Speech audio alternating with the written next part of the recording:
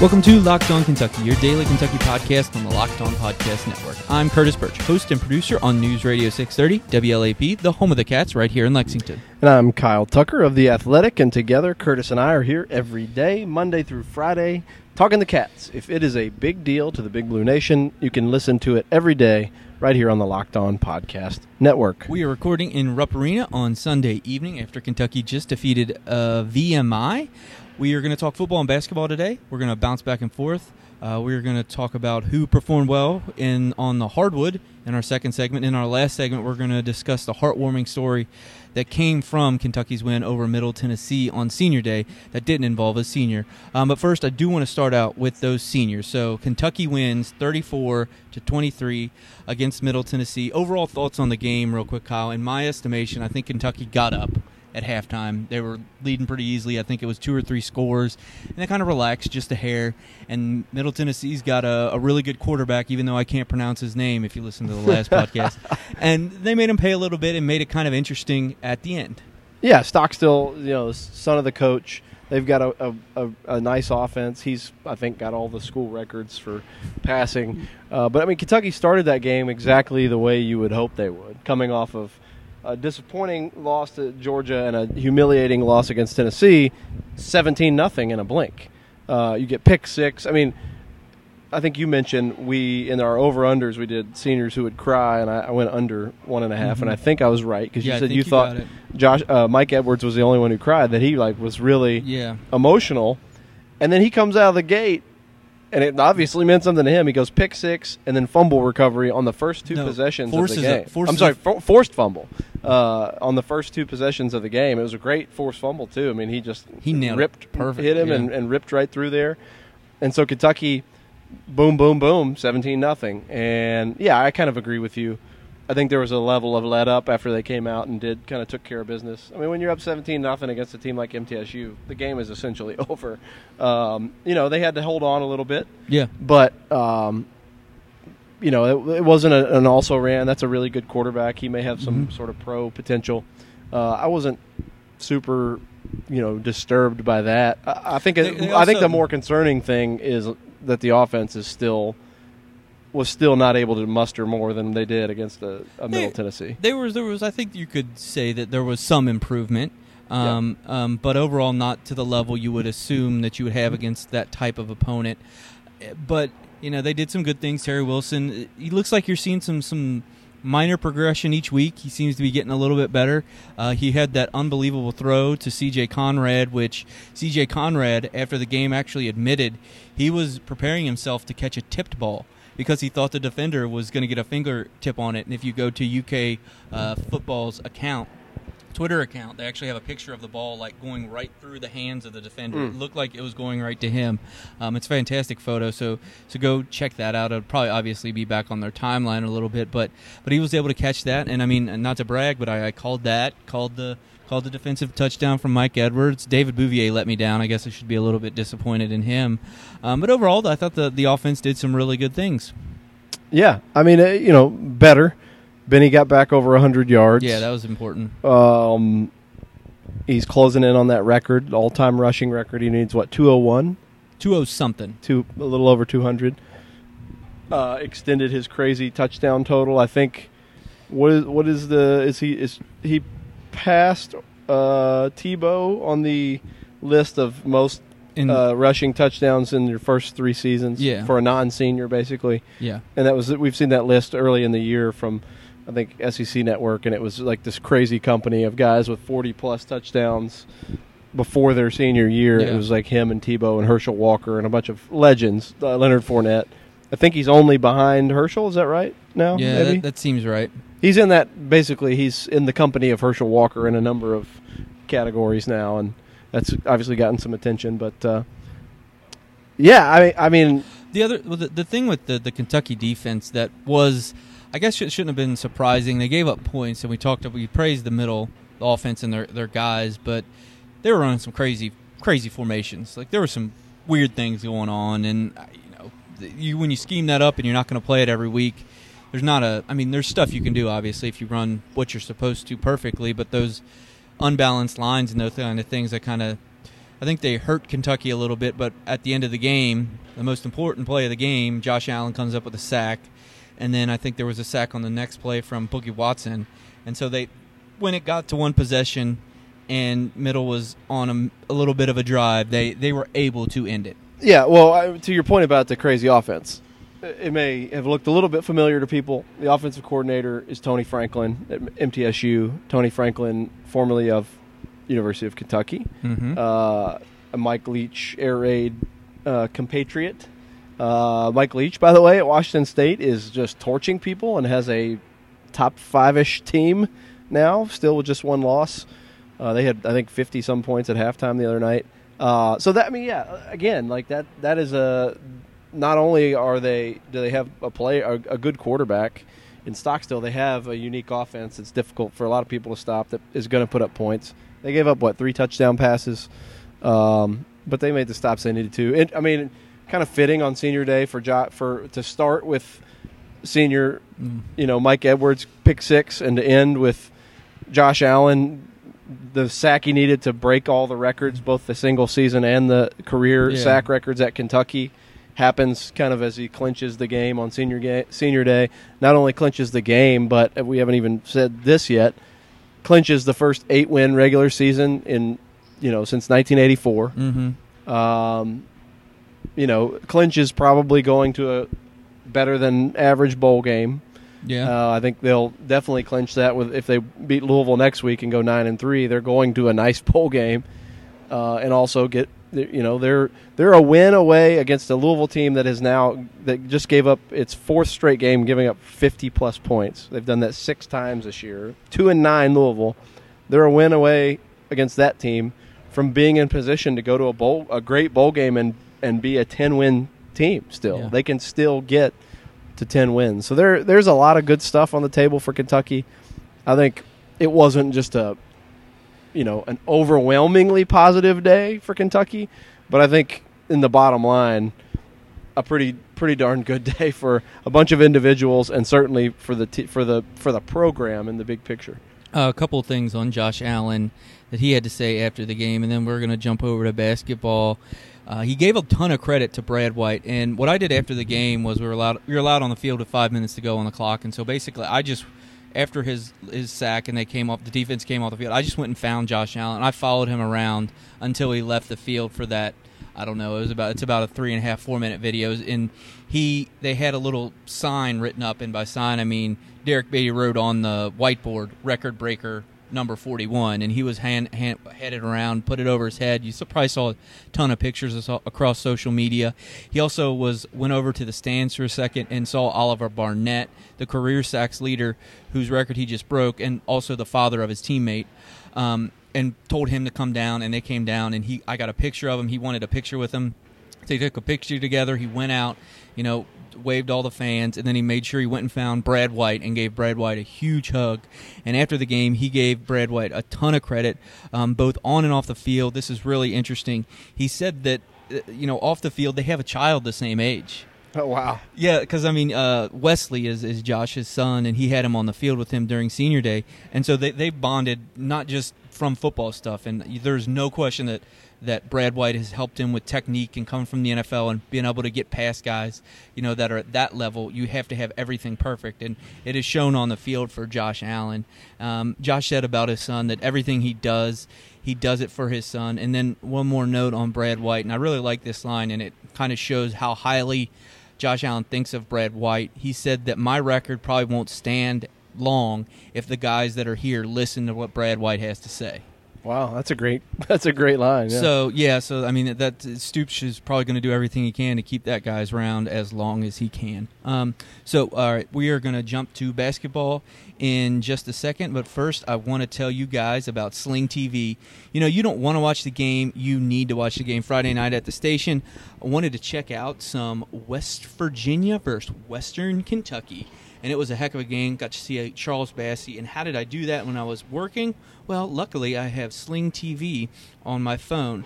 Are you sick of paying for 20 channels you never watch just because you want to watch the game? Sling TV is the best way to watch college football, college basketball, all kinds of sports. $30 a month gets you ESPN, Pac-12 Network, SEC Network, and more. Stream on your big screen and all your favorite devices. Sling TV gives you the live TV you love, only better. No useless channels, no long-term contracts, no hidden fees. You can upgrade and downgrade your channel packages, and you can cancel at any time. Right now, Locked On listeners can get a 7-day free trial by going to sling.com/lockedon. That's SLING.com/lockedon. It's a free trial. You got nothing to lose. You are Locked On Kentucky, part of the Locked On Podcast Network. So, Kyle, we did a quick Facebook Live after this game where we talked a lot about VMI's Bubba Parham, the star of the game. If you want to hear a little bit about him and our thoughts on him, go check out the Facebook Live. Just search Locked On Kentucky on Facebook, and you can check out that video. I thought we'd concentrate on the Kentucky guys a little bit here on the podcast. And the first guy I wanted to mention was Quade Green. Calipari singled him out in his press conference, and when Calipari does that, it means that guy has been performing in practice. And it really showed up, I thought, today on the court. Yeah, so he had, by comparison, a meager 3 made three-pointers, 3 of 5, and 17 points. We say meager because Bubba Parham hit 10 three-pointers and scored 35 points in one of the great performances you'll ever see at Rupp Arena. Or anywhere. Or anywhere, yeah. I mean, he was one off the record here at Rupp Arena for a single player with 10 made threes. But Quade's 3 that he made and several of his other buckets and free throws were direct answers, Yes. oftentimes, to big shots that Parham made. And you know, I think the last one was pretty late. I mean, Yes. You know, VMI was within 6 points in the last few minutes of the game, Mm-hmm. and I think it was at the 6-point margin that Quade hit his last one, I believe. And so that was significant. And, you know, the thing that happened tonight is the thing that you would hope, you know, if you're a Kentucky fan, if you're John Calipari, you would have hoped was going to happen this season, that by having some veterans, they show up when times are tough. And when VMI hit 19 threes tonight out of 38, that is 50% on 38 attempts. As a record at Rupp Arena, 19 made threes by an opponent. When that happened, they still won by 10 because Quade hit some clutch shots and played under control, and also because the other 2 veterans really showed up. P.J. Washington, 19 points and 18 rebounds. That's a career high in rebounds just a couple days after he had a career high in points. And Reed Travis is exactly who you hope he would be, 22 and 6, and finished a bunch of big shots inside. Reed Travis and P.J. Washington had 10 offensive rebounds between them. Kentucky had 18. They crushed VMI on the boards. All those guys, P.J., Quade, and Reed Travis also hit almost all of their free throws. Kentucky was 29 out of 35, which is one of the best performances in the entire Calipari era. Was that 82.9% from the free throw line for the game. And most of those were made by those veteran guys. I think that's really significant for them. People are going to be really focused on the offense for VMI or the bad defense for Kentucky. But I think when you have a team just shoot out of its mind against you and you still win by 10 because of the veterans, you can build on that. Because the young guys, you'd be a lot more worried if the veterans were the guys who didn't show up tonight. Mm-hmm. The one veteran who didn't have a great performance, and someone asked on the Facebook Live how many minutes Nick Richards played in the second half. We had to look it up, and Kyle, it wasn't many. 2 minutes in the second half. He finished with 8 minutes for the game. He made all 3 of his shots. They were all basically dunks. Yeah. He had one tough finish inside, but you know, they started E.J. Montgomery, and he got in foul trouble. He did have some success blocking shots, but he was 1 for 5 from the field. Nick Richards, I think really more than anything, it was just a case of, like, all right, you gotta go a little smaller for one to guard because it was clear VMI was just going to shoot everything. Mm-hmm. They weren't going inside. You didn't need a rim protector. And they were clobbering the other side, rebounding with just PJ and Reed alone. PJ and Reed had 24 rebounds. VMI had 22 as a team, so they out-rebounded VMI with those two guys alone. I don't think that's a super alarming thing that Nick didn't play a ton. Yeah, no, I agree. EJ only played 16 minutes. That just wasn't a game where they were really fundamentally necessary. Yeah, I don't think there's any question. And Reed has been so consistent. And, when we were setting up here, Kyle, you said to me, where would they be without Reed Travis? He's been just so consistent in these games. And they probably wouldn't have another loss necessarily, but they might have been sweating a little bit more in the past 2 games without him. Obviously, poked in the eye tonight. And came back with the rec specs. I think Quade Green said those were his glasses that he wore last year.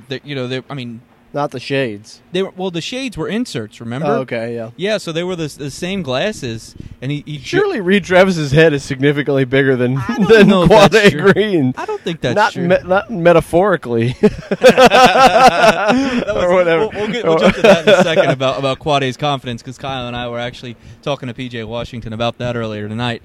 But I don't know. I think glasses can fit most people's heads. Yeah, they're stretchy, but I would think that would be a bit of a stretch. Well, it maybe was a bit of a stretch, and that's why they maybe the same kind of glasses. Quad A is Quad A, so who knows? And speaking of him, we were talking to PJ Washington about Quad A's confidence, and I think that my favorite thing that he said is that Quad A thinks he's going to win everything, even when he's bad at it. Yeah, he thinks he's good at video games, and he stinks at video games. And I said, is he the one guy on this team that if anybody was ever going to do what Bubba Parham did to Kentucky on this team, would it be Quade? And he said he's the only guy who would take some of those shots. Yes, because some of the shots that Parham hit were just absurd, falling down, falling away, deep threes with hands in his face. Quade is easily the most confident person on this team. Yeah. He might be the most confident person in college basketball. I don't know if I've ever met someone more confident, and he's a joy to talk to. I know he's not nonsensical. It doesn't. Most of it makes absolutely no sense to the rest of us, but I do enjoy it. Yeah. Oh, he's just the best, and you got to have that confidence. That's what makes some people so great. When you talk to people in the NBA, they're like, "Are you the best player in the NBA?" No, you're not. You're not LeBron James, but you think you are. And to a certain extent, you have to have that kind of confidence. I also thought that Ashton Higgins improved a little bit tonight, played a little bit better. And a quick note, he was asked about the fact that his name was involved in that ESPN report with Christian Dawkins. He said he doesn't know Christian Dawkins, and he wasn't concerned about that going forward because he and his dad had never talked to that guy, and his dad told him to just focus on the court and on his team, and that's what he's been doing the past couple weeks, and it seems like he's made a little bit of a step forward. Yeah, I think tonight was about as well as he's played at Kentucky. I mean, not counting the Bahamas exhibitions and actual basketball games. You saw his defense shine through in stretches. What did he end up with? I can't find him on the sheet here. Ashton Higgins ended up with 5 points, 4 assists, 2 steals, 2 blocks, no turnovers. So that's big. He said he's still learning on when to basically attack and drive, and on defense he's still trying to find that balance between gambling and sort of laying back and just playing straight up. He wants to create turnovers. He wants to get deflections and start fast breaks. He had a turbo block at one point tonight that he blocked across the court, and it basically ended up being an assist for a wide open three because it went directly to VMI. But he did some really good things defensively. But even there, where I think is his strength, I think he's probably the best on-ball defender on the team. He's still, as a freshman and a young freshman, trying to figure out, when do I gamble for those turnovers and when do I just play my man and try to, thwart him from scoring or getting the ball. But I think as he gets more comfortable with that and he gets more comfortable offensively, what are his strengths? How can he play to them? He's not a great shooter. He did make a nice jump shot tonight on a crossover dribble pull-up. I think he will become more and more a part of this team. He's a guy that is kind of faded to the background a little bit early on, but I maintain that he is one of the most important. He and EJ both. Yep. I think those are two guys who are super talented freshmen who could, by the end of the year, be major factors, difference makers. Yeah. As Calipari says, he's looking for separators. I think a lockdown defender can be a separator. Ashton Hagans. I think a 6'10 guy who can, flash all these skills around the bucket and block some shots can be a separator. EJ Montgomery. So I think those are two very important players who showed a little bit tonight of what they can be, I think, down the road. Yeah, we're going to talk a ton of basketball this week. Obviously, Kentucky's got 2 more games, one on Wednesday and one on Friday, before and after Thanksgiving. So we'll be talking a lot about that moving forward, so stay tuned. Coming up next, we're going to discuss the best story of the weekend, and I don't think it is particularly close. You are Locked On Kentucky, your daily Kentucky Wildcats podcast. I'll tell the story real quick about how I found out this. Full disclosure, I was aware, and I think you were too to a certain extent, that Josh Paschal was trying to come back for the Georgia game. He thought he was going to be able to practice, but wasn't up to it. Nothing to do with the cancer he has, but just physically coming back from his foot, wasn't get able to out on the practice field. And I kind of, the next week passes, and it gets out of your mind. And I was doing the network pregame, which I produce right outside the stadium there. And all of a sudden, they're rolling through starting lineups, and they get to the last defensive spot, and they go, Josh Paschal. And I was like, oh my gosh, this kid's going to play after everything he's been through. And it was just kind of like an awesome moment. And then, you get into the stadium and you're watching, and he makes that tackle. And then all of a sudden, it's kind of one of those things where it's a little bit of a wave where his teammates start to congratulate him, and then the stadium realizes that he just made a tackle. So there was just this growing applause, and it didn't get overwhelming. It was kind of understated and it fit the moment. But it was just one of those special things that sports allows you to do. This guy is back, from something so serious. Yeah, I mean, one of the scarier things we've heard, I think, in a media day news conference is Mark Stoops comes in and announces that John Schlarman is battling cancer, that Josh Paschal, that what they found on his foot we'd already heard before in the summer. There was something going on there. It turns out it was malignant melanoma, skin cancer, and just the way Stoops announced that news, it was pretty obvious that he was deeply concerned. He was shook. And then he doesn't play all season, and he's he's obviously one of your most impactful guys. He's one of the best recruits they've gotten in the Stoops era. Yeah, a big-time 4-star kid out of Maryland who made an instant impact as a freshman. You're thinking he's going to be, the Blitz Bros. He was going to be the guy opposite Josh Allen, wreaking all this havoc, maybe benefiting most from Josh Allen getting all this attention. Who knows what kind of season he could have had if he was there from day one. Freakish physical specimen, one of the best-looking kids you've ever seen walk in here. I mean, he looked like a SEC senior from day one, and then you hear he has cancer and he can't play. He doesn't play. There was obvious concern about the seriousness of it, and at that point, it's not really about football to anybody. It's I hope this kid is going to be okay.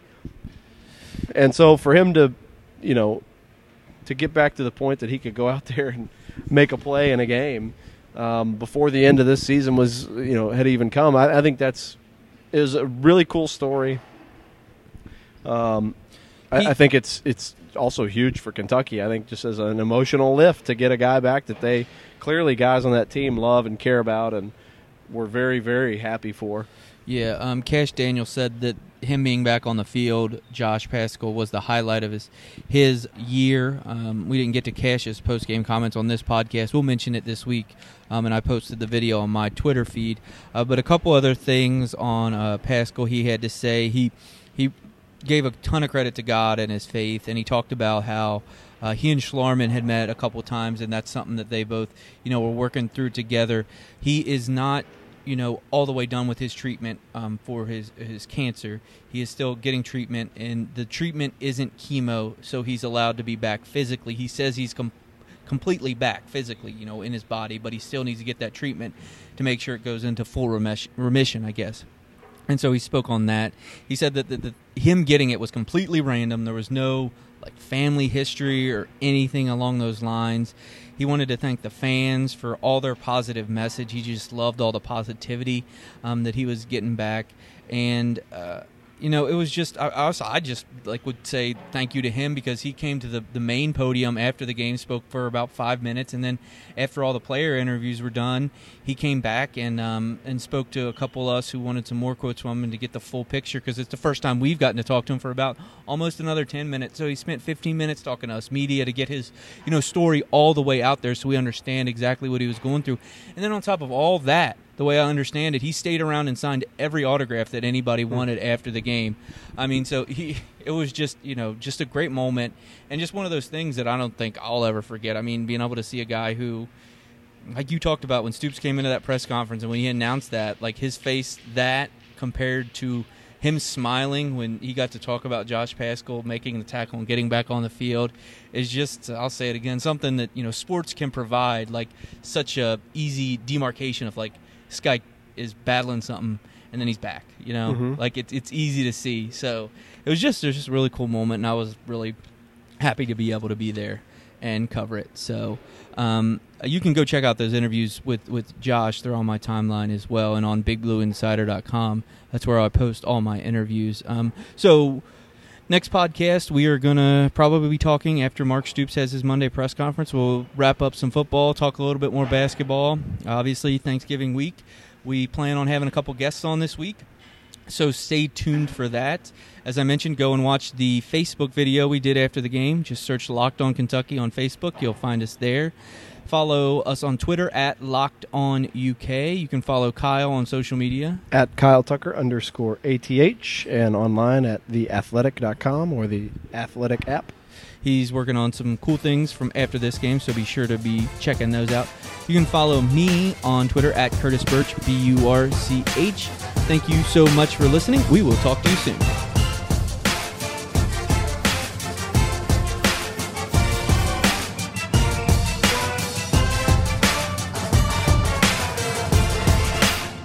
You are Locked On Kentucky, available on Apple Podcasts, Google Podcasts, or tell Alexa or Google to play podcast Locked On. Don't worry, I won't finish. You get the idea. Okay, Kyle. So